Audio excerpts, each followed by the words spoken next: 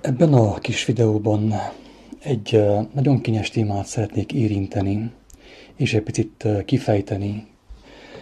Elsősorban önmagam, saját magam, és azon embertársaim számára, akiket érdekel az igazság, és egy kiolthatatlan vágyat éreznek az igazság, az örökkévaló igazság megismerésére. A témának azt a címet adtam, hogy pénz és spiritualitás. És itt már a videó elején hangsúlyoznám, hogy ezt a témát mindenek előtt, mindenek fölött a legnagyobb önkritikával szeretném kibeszélni, kivesézni. Miért? Azért, mert én vagyok az a személy, mindenek előtt, elsősorban, aki elhitte egy ideig, egy darabig elhitte, hogy pénzért megvásárolhatja a bölcsességet. Azt a tudást, ami életet lehelt az anyagba. Emlékszem, hogy régebb még le is fordítottam egyik kedvenc filmrendezőmnek egy Japánban tartott előadását. Persze ez a filmrendező, hát nagyon jó dolgot jelenít meg a filmjében, de úgy látom, hogy vannak az ő elméleteiben, gondolataiban olyan kanyarok, amelyeket, hogyha az ember bevesz, akkor sajnos nem fogja meglátni az örök igazságot. Tudomásom szerint ez a filmrendező, ez a chilei filmrendező Alejandro Jodorowsky egy zen mesternél tanult 3 éven keresztül, és az is inspirálta valamilyen mértékig az ő gondolkodását és az ő művét. És egyik előadásában Japánban ő azt mondta, hogy amennyiben a pénzt a spiritualitásra fordítom, az teljesen legitim, tehát teljesen jó, hogy a pénzemet nem arra fordítom, hogy a test kényelmét fokozzam vele, a test örömeit fokozzam vele, hanem a lelkiségemre fordítom. És akkoriban ezt picit úgy el is tudtam fogadni, kicsit úgy éreztem, hogy ennek van létjogosultsága, ennek a gondolatnak. De Isten kegyelméből is, tényleg Istennel dicsekszem, nem saját magammal, megérthettem, hogy ez a gondolat bármennyire is édeskés, bármennyire is pozitívnak hangzik, hamis. Hamis. Miért mondom, hogy hamis? Azért, mert egyrészt azért, mert hogyha az igazi tudást, az igazi bölcsességet, Istennek a bölcsességét, az ő életről szóló tervét, hogyha meg lehetne vásárolni pénzzel, és ha pénzzel lehetne megvásárolni, akkor nem volna igaz az, hogy Isten igazságos. Sőt, azt kéne kijelentsük róla, hogy azért van igazságtalanság a Földön, mert mindenek fölött, mindenek előtt ő volt az, tehát a Teremtő maga volt az, aki igazságtalanságot követett el, azáltal, hogy az ő tudását, az ő bölcsességét pénzért kezdte osztogatni az embereknek. Tehát teljesen egyértelműen láthatjuk már egyszerű elemi paraszti logika szerint is, hogy aki azt gondolja, hogy pénzért megveheti az örök érvényű tudást, az örök érvényű bölcsességet, az durván becsapja magát. Mint ahogy én is becsaptam egy időben, mert én is próbálkoztam ezzel, megmondom őszintén. Tehát nyilvános bűnbánatot gyakorlok ilyen szinten, ilyen téren, és bevallom azt, hogy én is beleestem ebbe a csapdába, ebbe a hibába, hogy azt hittem, hogy pénzért, hogyha sok pénzem lesz, akkor megvehetem a bölcsességet, a spiritualitást. Mert elvégzek nem tudom milyen egyetemet, megkerülöm a földet, találkozok különböző nagy mesterekkel, fizetek nekik, és meg fogom ismerni Istent. De most nézzük meg, hogy mit mond a mester. Legalábbis számomra mindenképpen mester. Én elismerem az ő hatalmát, az ő bölcsességét, az ő erejét, mert számomra egyértelmű, hogy Isten bennem megdicsőült, megmutatkozott az ő jelenlétében Isten. Jézus Krisztus azt mondja, hogy az igazi értékről, amit ő kínálta a barátai számára, az apostolok számára, hogy ingyen vettétek, ingyen adjátok tovább. Pont.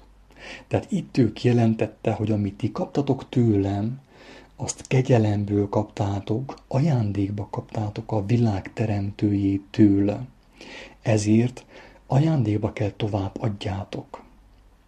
Tehát már ezen az egy mondaton elbukik az összes spirituális iskola, ezoterikus iskola, az összes tanfolyam, joga tanfolyam, reiki, pránanadin, a Villás-Béla tanfolyamok, a Villás-Béla papképzők, az összes egytől egyik elbukik egyetlen kijelentésén, az Úr Jézus Krisztus egyetlen kijelentésén, miszerint ingyen vettétek és ingyen adjátok. Ő ezt tette mindvégig.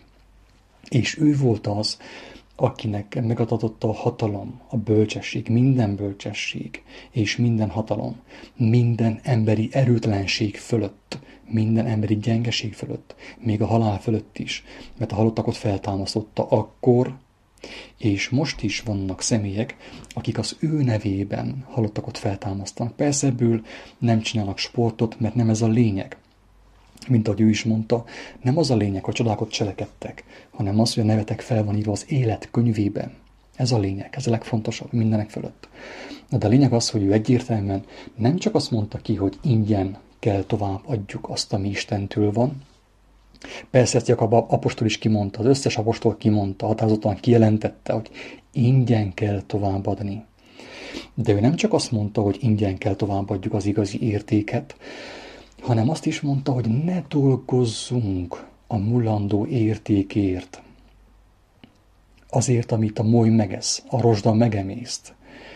Hanem azt mondta, hogy először keressük a mennyek országát és annak igazságait, Istennek az igazságait.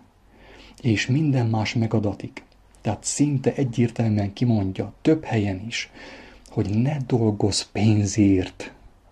Tudom, hogy durván hangzik, mert senki nem meri megcsinálni, senki nem mer úgy élni, senki nem hisz úgy igazából Krisztusban, csak beszélünk róla, de attól még nem azt jelenti, hogy hamis.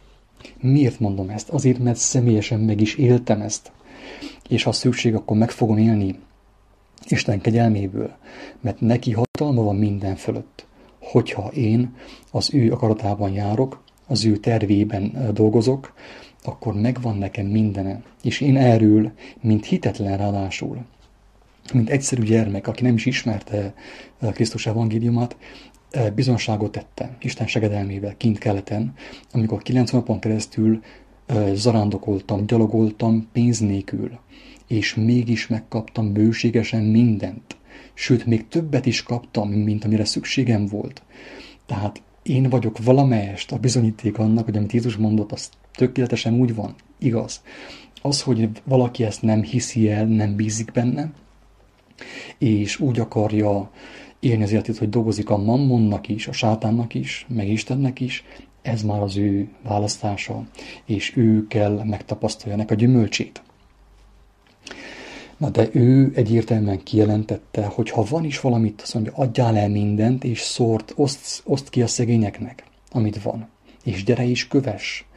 És azt mondta, hogy ha engemet követsz, és azt csinálod, amit én csináltam, azt viszed tovább, azt folytatod tovább, akkor még váltó nadrágot se vigyél magaddal, mert méltó a munkás az ő kenyerére. Tehát megadatik minden, ezt többször elmondja. Ezzel szemben mit csinálunk mi? Mi azt csináljuk, hogy dolgozunk pénzért, a mammonért, a mammonnak, azaz a sátánnak, tudjuk jó, hogy a kettő ugyanaz, mammon és a sátán. Dolgozunk a sátánnak a kincseiért, és utána a sátántól kapott kincsekkel elmegyünk egy másik megtévesztett emberhez, hogy megismerjük Istent. Mi ez, hogyha nem a legalatomosabb és a legdurvább istenkáromlás? Tehát én a sátánhoz menjek szó szerint, a megtévesztés szelleméhez, a pénz urához, az anyag urához megyek segítségért, hogy ő velem megismertesse Istent. Őrültség. Az előbb egy barátommal beszélgettem, és ő azt mondta, hogy ez olyan, mintha a jelenlegi munkaadómat megkérném, hogy ajánljon be egy másik munkaadónak, amíg ő elégedett az én munkámmal. Tehát tetszik neki az én munkám, de őt arra kérem, hogy engemet ajánljon be az ő konkurenciájának. Őrültség, lehetetlen. Egyszerű emberi logika szerint elbukik az elmélet. Az az elmélet, hogy hogy ha az ember a mammonhoz megy, a mammon eszközeit kéri, arra nem vehet igazságot, mert hogyha ez működne, akkor Isten nem lenne igazságos. Ennyire egyszerű dolog. És miért mondom ezt ilyen határozottan? Azért mondom, kedves barátaim, milyen tisztelt ellenségeim, mert megtapasztaltam. Nem magammal dicsekszem, hanem Istennel dicsekszem, az ő erejével, az ő bölcsességével, az ő szeretetével, az ő kegyelmével dicsekszem. Mert nekem ingyen megadta azt a bölcsességet, amiben élet van. Ingyen ajándékba adta, mert hozzáfordultam segítségért, és tiszta ingyen megadott nekem minden lehetőséget arra, hogy megismerjem őt. És ha igazán érdekel téged, neked is megadja. Teljesen biztos lesz benne, hogy teljesen díjmentesen, pénz nélkül, még akkor is, hogyha koldus vagy, akkor is megadja neked. Teljesen ingyen.